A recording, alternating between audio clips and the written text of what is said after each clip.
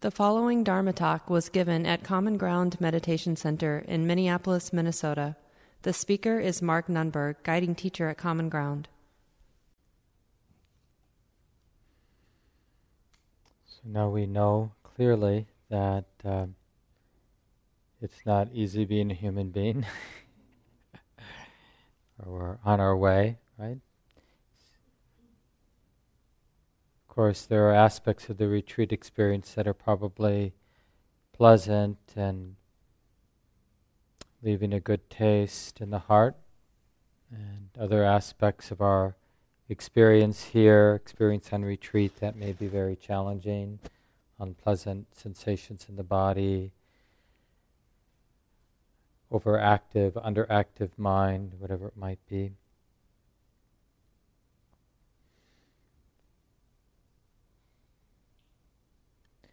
And it's a little bit hard for us because suffering has been, for each of us in its own way, suffering has been such a regular visitor. It's hard for us to acknowledge the possibility that we don't really know what it is. Just to be provocative, we're pretty arrogantly certain we know what dukkha, what suffering is. And it's exactly that lack of curiosity, that lack of humility about dukkha that perpetuates dukkha. And like one of the examples of this is, it seems a lot of the time, at least in the way we talk about suffering, it seems like we're saying, others are saying, we're saying, that there's some kind of tension between the suffering of others and my own suffering. Like either I'm looking at my own well-being, or I'm looking at concerned about others' well-being, but I can't do both. Either I'm turning inward, or I'm turning outward. And that just seems compelling. That's actually some kind of truth.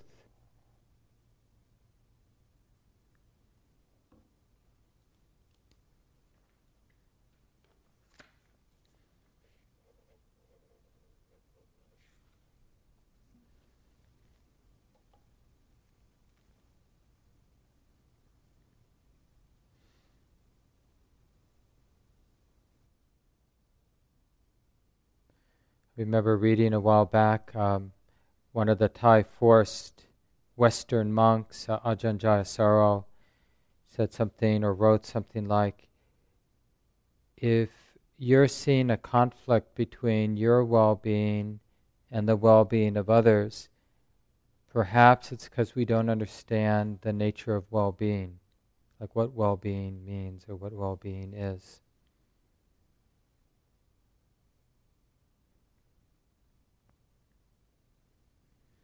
One of the Buddha's approach to dukkha, and most of what we repeat as the story of the Buddha is meant to be, whether it's true or not isn't really the point at this point because we don't know.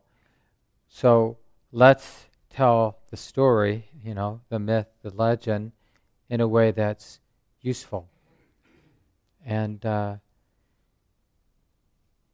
so, because sometimes it's told as if the Buddha was selfish, and boy, life is rough, so I'm out of here, that kind of thing. It's difficult being a human being, it's difficult being married or whatever. I'm going to go off to the woods where it's easy. There's a particular passage that I really love from the tradition. Clumps of grass dug up by the plow littered the earth, covered with tiny dead creatures, insects and worms. As he beheld the earth with all these strewn about, he grieved greatly, as if a relative had been killed. seeing the people plowing the fields, their bodies discolored by wind, the dust, the scorching rays of the sun, oxen wearied by the toil of pulling the plows. Great compassion overwhelmed that great noble person. Right? So somebody's writing about seeing the Buddha and being moved even by something seemingly ordinary, the bugs that get crushed in agriculture and the people who toil doing the hard work of growing food. And when we remember, the Buddha was moved in seeing the suffering of illness, the suffering of aging, the suffering of dying, and repulsed of his and others' strategy, which is to, as much as you can, indulge in sensual pleasures as a distraction, right? So kind of the story that we can tell is, here's somebody who saw the limitations of living in a bubble, a privileged bubble, and decided to investigate their own heart to see if there's some resolution to the suffering that we all experience. Is there a resolution? And it's actually good. It's good right now to reflect on that question. Like, what is your mind? Does your mind want to give a certain answer to that question? Because it might actually be more functionally useful. It might be more functionally useful for the response to be, I don't know. That's a good question. Is there a resolution to suffering? I wonder what people say about that. What are the reports from people who have really, with a lot of integrity, looked into their heart and mind, looked into their experience, paid attention to the world? Did they find a resolution of suffering? It's just interesting how people, we throw around, in kind of casual conversations, certainties. But it perhaps would be much better to, like in our conversations, to acknowledge together that, we don't really know. I don't really know. I wonder. Let me explore. Let me see what I can figure out, what I can learn from my life. What are the roots of suffering? Can they be abandoned, these roots, the supporting causes?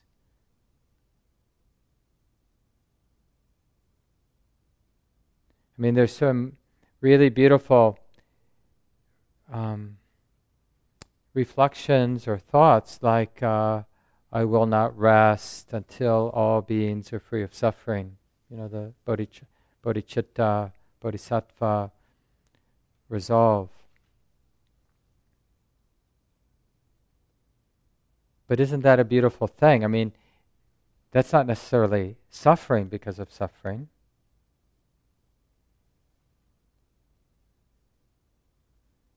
What is our response to internal and external suffering?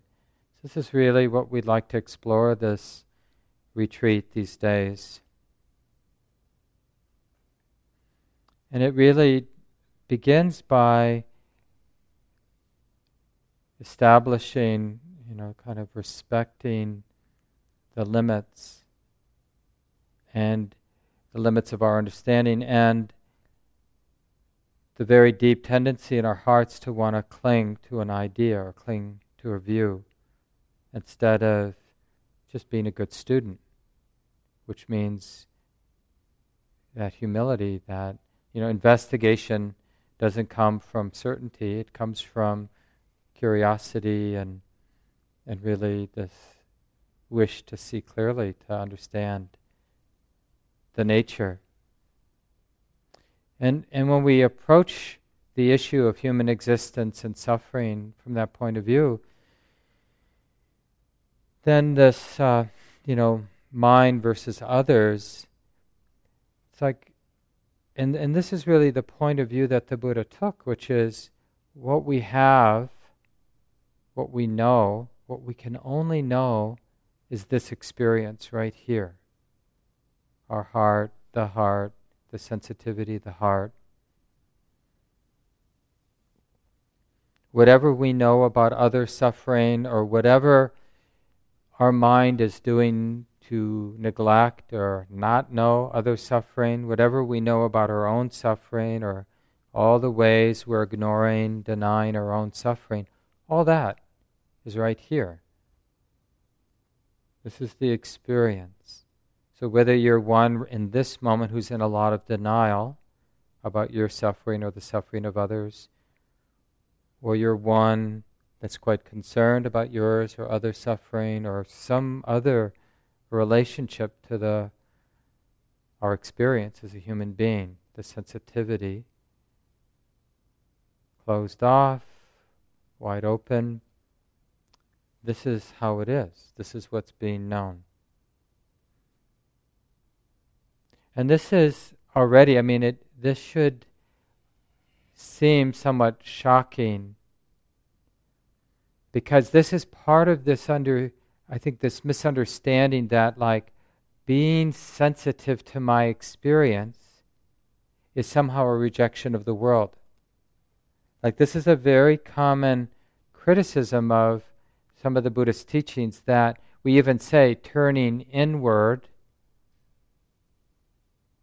is somehow rejecting the world, or removing or retreating from the world.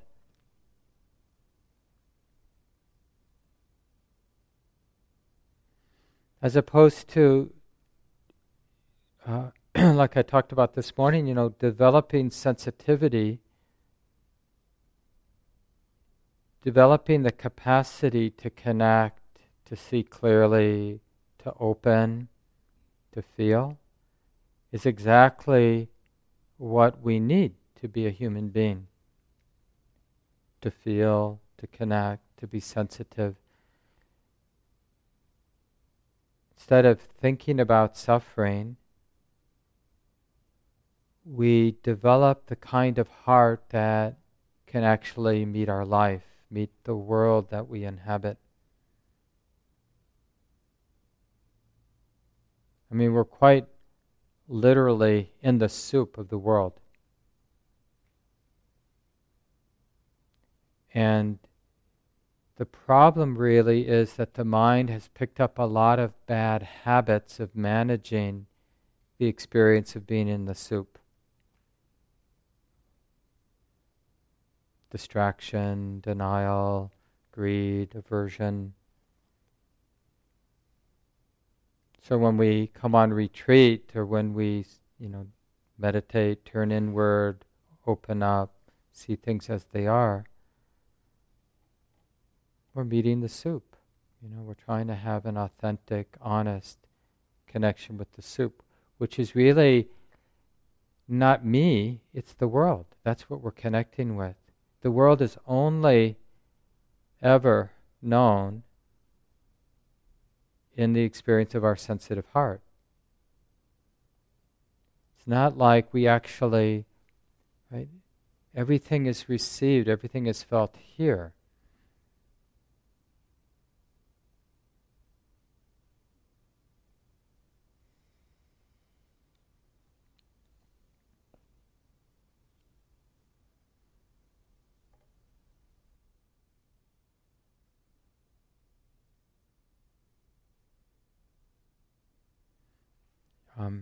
This article by Andy Olensky, he's reflecting on compassionate action in the Buddhist tradition, and mostly from the Theravada, the early Buddhism perspective. He writes, the article's called The Other Dukkha. He writes, the cause of suffering is desire. Or we could say identification with desire, or I like to say identification with desire. And he continues, manifesting in its two opposite forms of greed and hatred. Each of these are mental states that flash briefly, though repeatedly, through the mind as one makes decisions and then acts on those decisions. The actions rooted in greed and hatred then reverberate out through a vast network of cause and effect. And I think the noble truth of suffering is broad enough to include the harm these deeds can do to others. The Prince Siddhartha, the Buddha to be, awoke to the realization that he was living in a bubble, and possibly also to the fact that the bubble was being carried on the backs of other living creatures who were suffering as a result. The spark for this awakening was empathy toward others. For example, as he watched a plowman at work, and then he repeats that passage that I read a few minutes ago, and then writes, what made him unique was his inability to acquiesce to his own personal comfort when surrounded by others who were suffering. The Buddha has this passage that Andy quotes of, in a seemingly sarcastic way, puts down a friend of his who was, living a normal existence. And he was sort of saying that, how amazing that you're able to, see substance in the fleeting nature of sense experience. That seeing these creatures on the path of death, you are attached to sensual pleasures in the midst of the most frightful dangers. I, however, am timid, much perturbed. As I think of the dangers of old age, sickness, and death, I find no peace or content, much less joy, seeing the world with fire as if ablaze.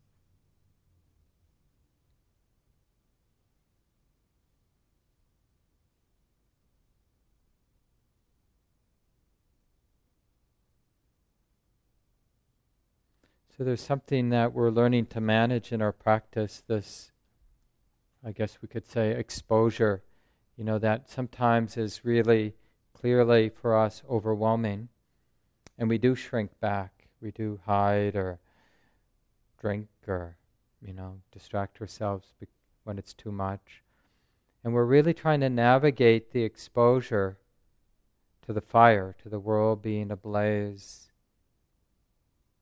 Ignorance, our own ignorance, the ignorance of others, the collective ignorance of, and then that ignorance being expressed as greed and aversion.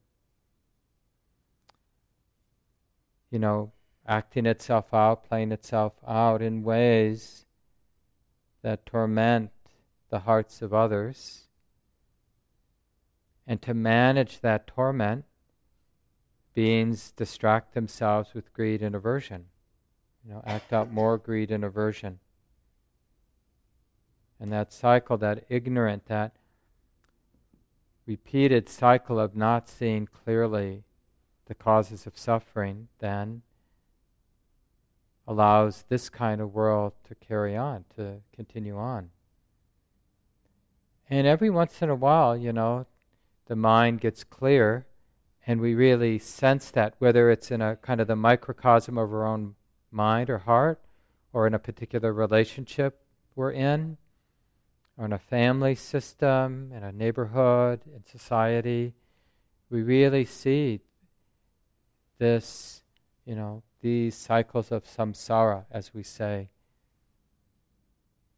How it is that greed, anger, delusion, and the torment, the unpleasantness of greed, anger, delusion, they obscure the mind, numb the heart, so that it makes sense. It's in that context of being beaten down, being affected by greed and the unpleasantness of greed and aversion, the unpleasantness of being disconnected and unaware.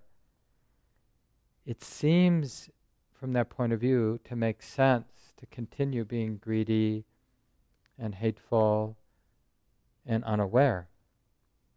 and on and on.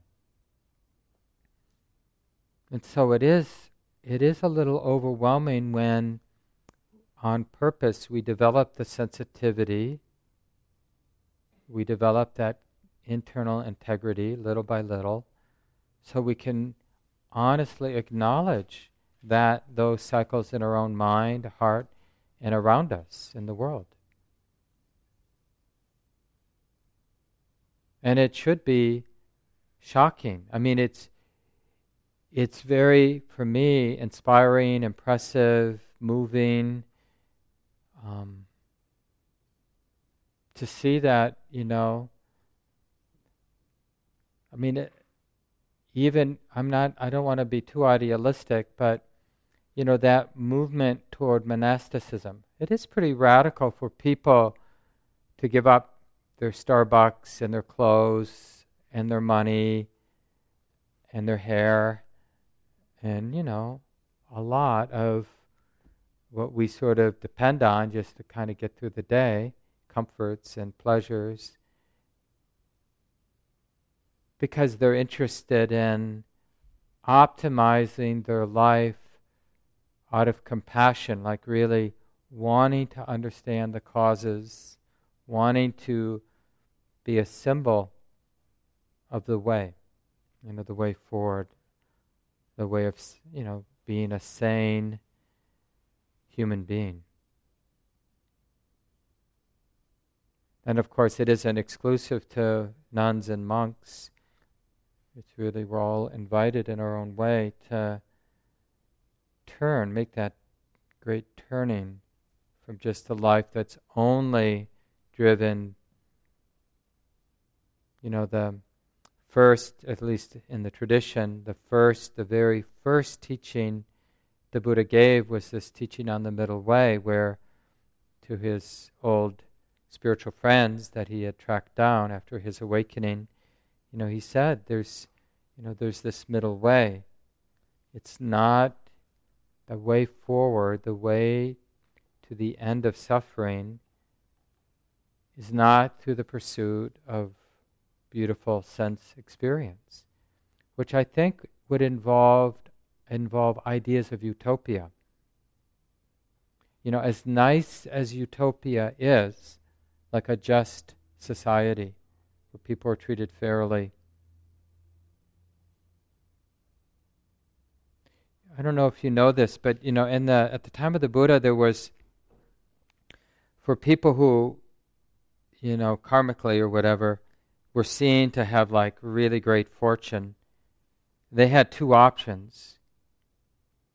And I think we nowadays, we misinterpret it because we use different terms. Back then, things were more like autocratic, where there would be a queen or a king in charge of things. So one option for that being that had really great fortune would be to become a just ruler, like a ruler of all the world, and to rule justly and to kind of create systems that took care of people. Or one would wake up and become a spiritual leader, right? So it's like the tradition itself is really built like on, from an ordinary point of view, the best thing you could do is somehow get a lot of power and use it for justice. But there's something you can do that's even better, right? And this is what we want to keep an open mind to. So it's not in any way putting down. It's like really held up. Being a just ruler, somebody with a lot of power who uses that power wisely, is really held up as the sort of top of the heap of somebody still orienting around a happiness that's dependent on sense experience. Because any utopia we imagine is in that realm of sense experience. That's why, like in Buddhist cosmology, even the beautiful celestial realms, in that cosmology, that's still in the sense realm.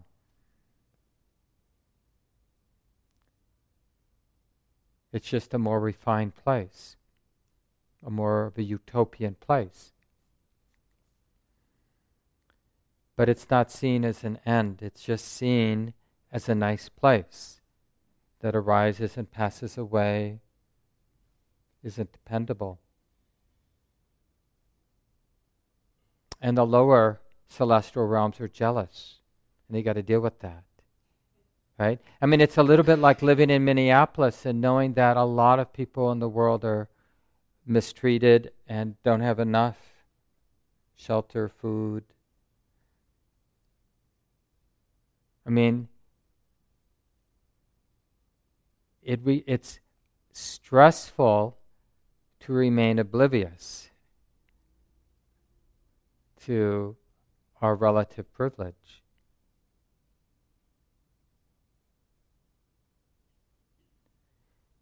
So, going back to the middle way, right? So the Buddha was really clear that no matter how you imagine sensuality, the most beautiful, it will always be limited. It will always be problematic. This is really getting at the truth of dukkha. I remember someone I've had some contact with, really impactful for me, one of the senior nuns in the Western Ajahn Chah tradition, Ajahn Sundara, a French woman, who's I think still at Abhayagiri. But she wrote an article, and I think in that article she has this, this will be a rough paraphrase, says something like, your practice is really beginning to mature when you realize that even getting what you want is dukkha.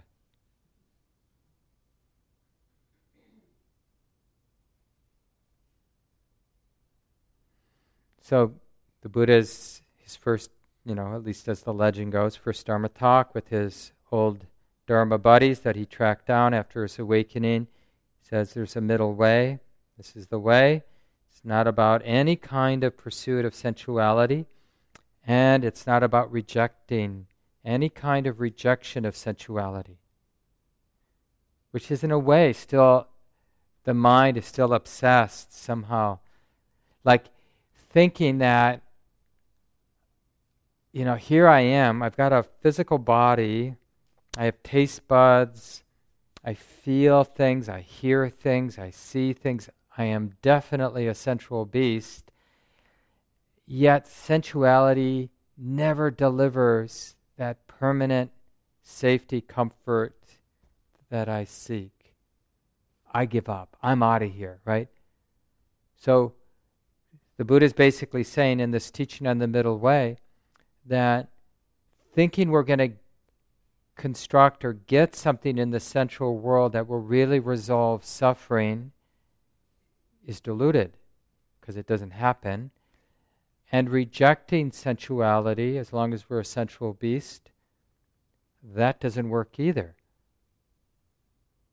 Fortunately, there's a middle way, which is not the midpoint between those two.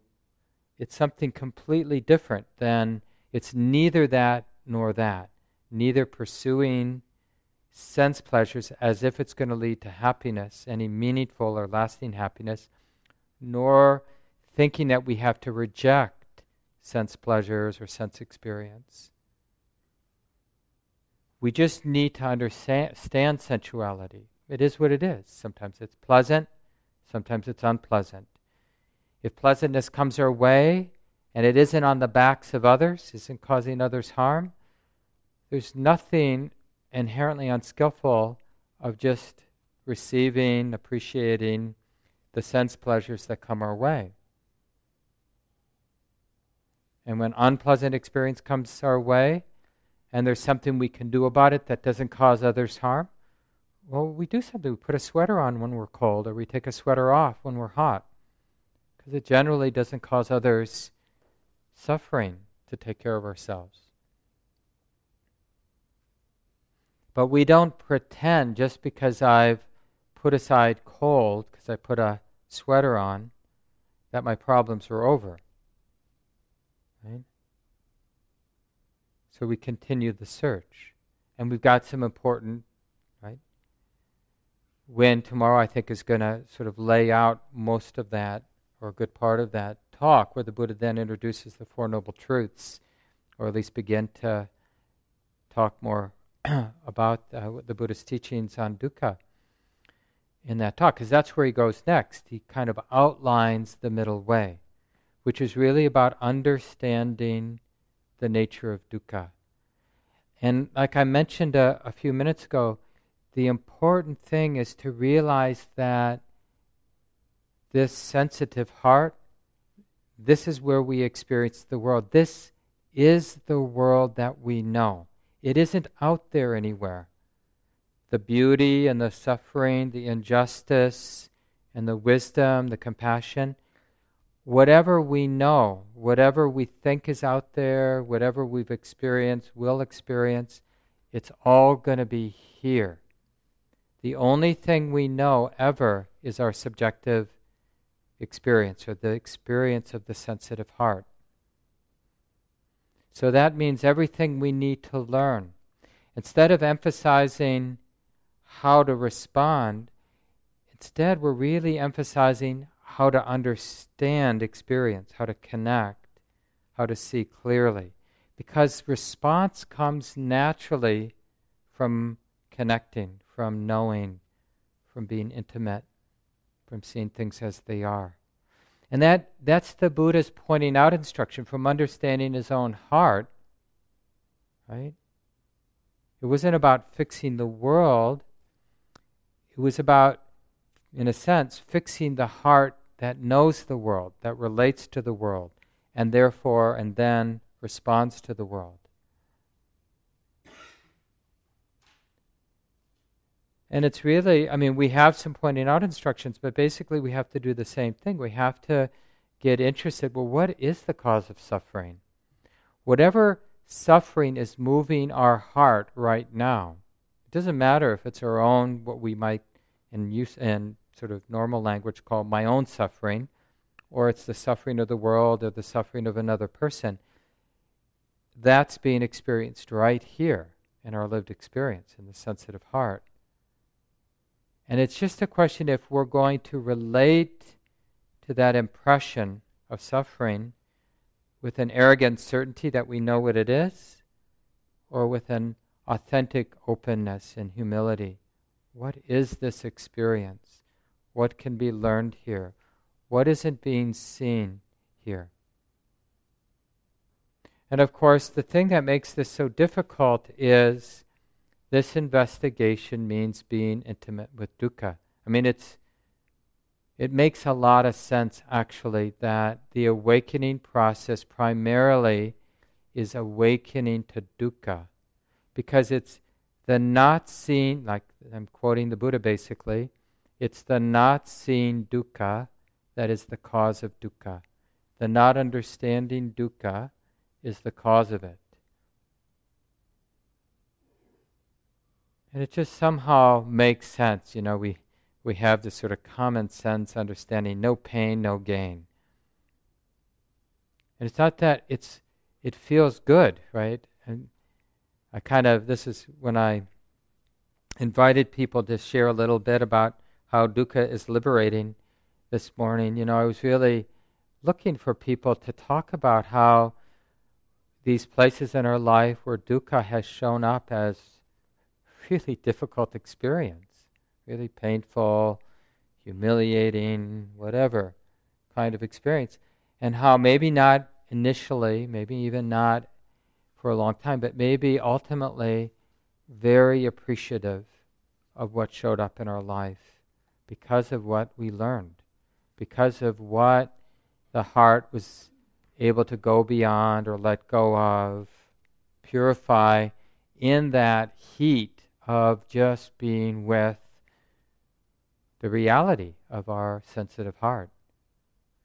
In a very simple way, we learn so much even with knee pain or restlessness or sleepiness, the ordinary discomfort when we're sitting and we don't want to sit. We learn so much about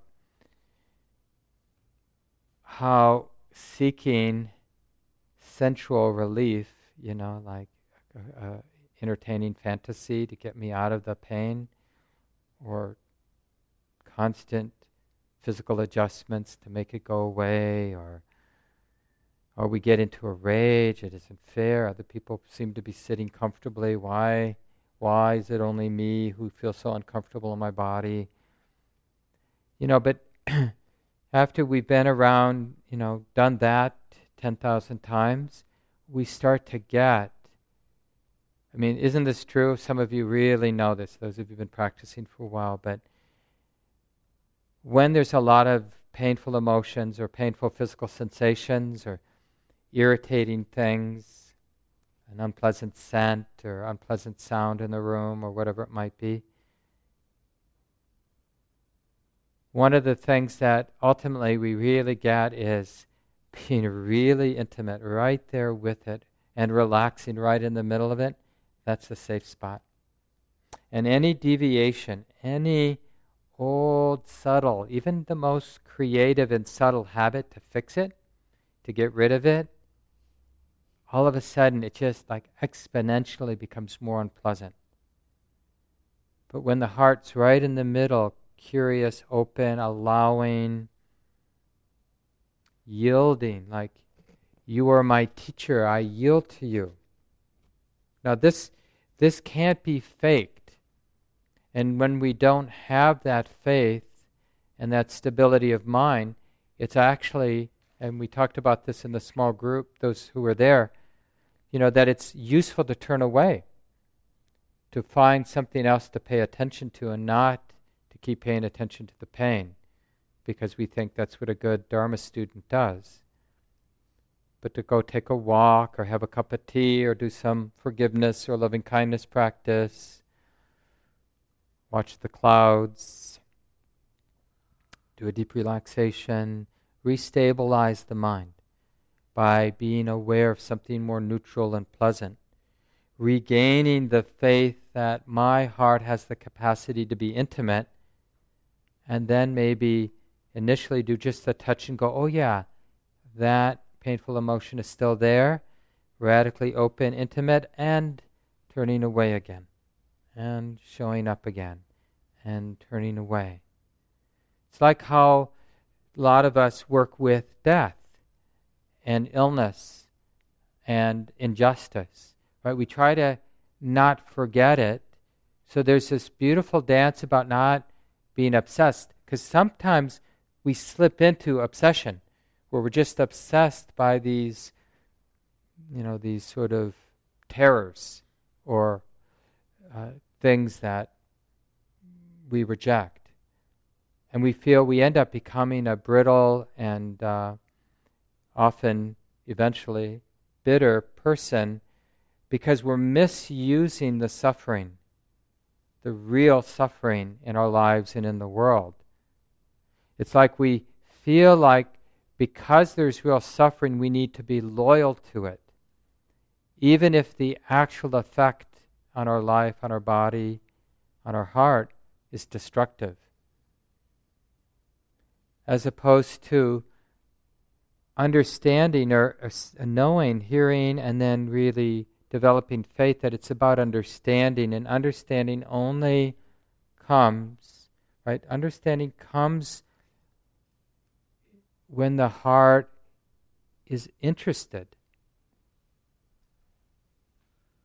We can't force insight or understanding.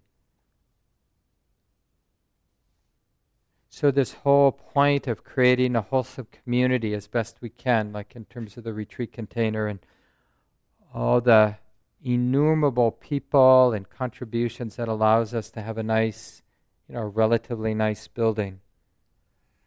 And a beautiful meal that people created tonight. Pat Rosaves made those beautiful salad and the brownies and dressing, and I forget who originally cooked the lentil soup, and the team that made the quinoa and all the other wonderful things, the bread that was purchased at our local bakery. All the causes and conditions we need to kind of use the pleasantness our own gratitude for our practice and our good fortune to have run into these teachings, our own spiritual instincts, to see the goodness and beauty and wisdom, compassion in our own hearts, and actually be moved in the same way that we'd be moved if we saw it in another person. So we can really navigate this middle way, which is this way of being interested in dukkha. I think Wynne will talk about some of the insights in terms of dukkha. It's like there is dukkha. It should be understood. It has been understood. These are the first three insights. It's like we're actually orienting our life around the truth of suffering as we directly know it, as we directly feel it. It's such a powerful grounding. And a lot of us, like when we first bumped into these teachings, it is this teaching that it was a powerful coming home, like the heart knows this is so true to orient our life in this way around dukkha.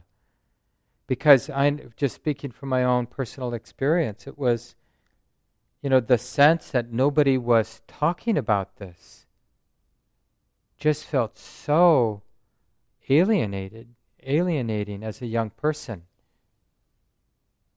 And it was so obvious in my experience as a human being.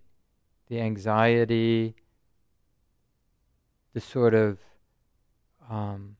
clear suffering that most, the pursuits of most people, just seemed, in my own kind of interests. And, just, how it is with the hormones and the social pressures, and then acting on those hormones and social pressures, and making a mess of things, and doing it again, and trying to be liked, and trying to get ahead, and trying to fit in. And if we have just even a sliver of sensitivity, it becomes pretty apparent. Being trapped, how oppressive that is. And then, just looking around and seeing all the other ways suffering moves, all the other oppressive forces.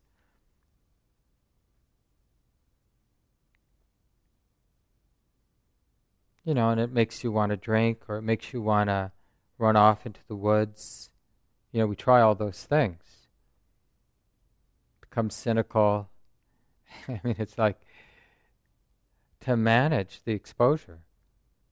And then you come around a set of teachings that says, no, you're not going to win. There's no way to manage the exposure.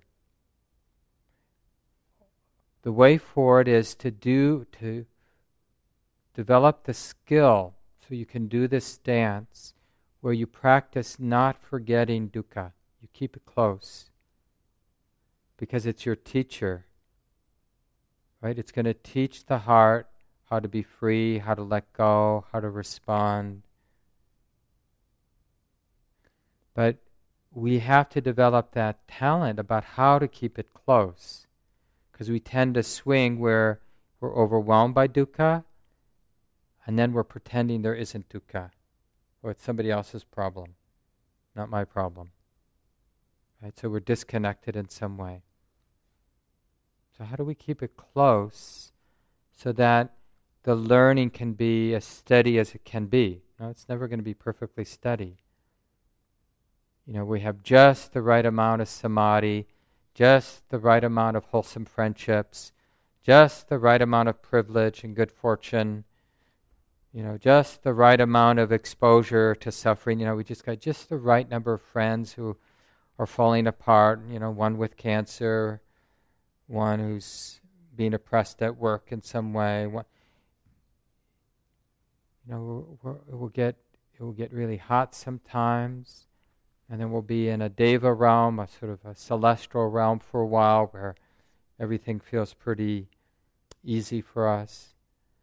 And then the way we practice will be different. Like when we're in a real hellish time, or the exposure is too much, then we'll really be dependent on, like in terms of the craft of life, on that self-soothing. How do we take care of ourselves? How do we modify the exposure that's up for us right now? And when we're in a really easy time, how do we engage? How do we use life? How do we start showing up? Increase the exposure, contemplate death, become an activist, serve, get involved in service, join a committee, right? Rubbing and scrubbing, volunteer. Or if you really want exposure, you get married or you get in an intimate relationship. Or even more, you have kids. Or a pet, if you're weak. Some of you know, Wynn and I have a cat. That's about enough for us. We aspire for, in another lifetime we'll have a dog, and then further down the road maybe we'll have kids. And that's also true what we're doing on retreat, just modulating the exposure on the retreat. In a way it's not perfect because we've got a schedule and we're sort of working together, but within that schedule, within the form, there are ways to sort of increase exposure when there's no juice in your practice. You start getting a lot of sleepiness. We don't sleep when we're being stalked by a saber-toothed tiger or death or racial injustice or other things that just, when we're aware, we just, Wynn and I contribute to an organization called Equal Justice, and we just got the calendar. I don't know if anybody else, the Equal Justice Initiative by Byron, I forget his last name, well-known activist, lawyer, and he's done a lot of work with people who were wrongly incarcerated, especially African-American men. And the organization is the one that founded the museum in Montgomery, Alabama, that opened maybe a year ago. And there's actually two institutions. One is sort of about the lynchings, and the other is, I think, more of just the history of the civil rights movement. But just to be reminded of the weight of injustice just in our particular country. And there's just like so many other historic injustices and traumas that are still reverberating, still not only reverberating but also being fed. So how do we inhabit this space wisely, so that this wakes us up, this creates the proper incentive. Like pretending that it's okay only makes sense when we're closed off, right? So like, it's not that we should never take a vacation or never take a nap because people are suffering, but when that's our strategy for happiness, to be disconnected, to basically be taking a nap in our relatively pleasant life situation, well then there's no learning, there's no awakening in that. We're sort of misusing whatever privilege, whatever comforts and affluence that we have. But to somehow think that full exposure is going to help, well, you can try it and see what happens. See if you learn and come alive and contribute to the alleviation of suffering, or whether you get burnt out and cynical or angry and hateful and turn others into enemies, which then in ways just perpetuates the cycles of suffering. What actually helps? It's really a pragmatic question. It's not a philosophical, it's not a conceptual question. It's something for us to navigate actually moment by moment. And when you think you have the answer, then you're screwed, because you've stopped navigating it moment to moment. But our mind likes to think it knows. But what we can actually know is that there's a process, and the process is dependent on being sensitive moment to moment. And that's all we get as human beings. We don't get a map. We don't get like right and wrong. That's always going to be on a conceptual level. right and wrong, should do this, shouldn't do that. Maybe now in hindsight we can look back and say, yeah, that was right or that was wrong. But our practice is actually moment to moment. Being sensitive, as we're aware of what we're sensitive to, it really helps us know whether to increase the exposure or to seclude and retreat, to soothe, to comfort. Just like a wise parent, grandparent does with their child that they're caretaking, right? No, you go explore. I'll be here in the house, You just go.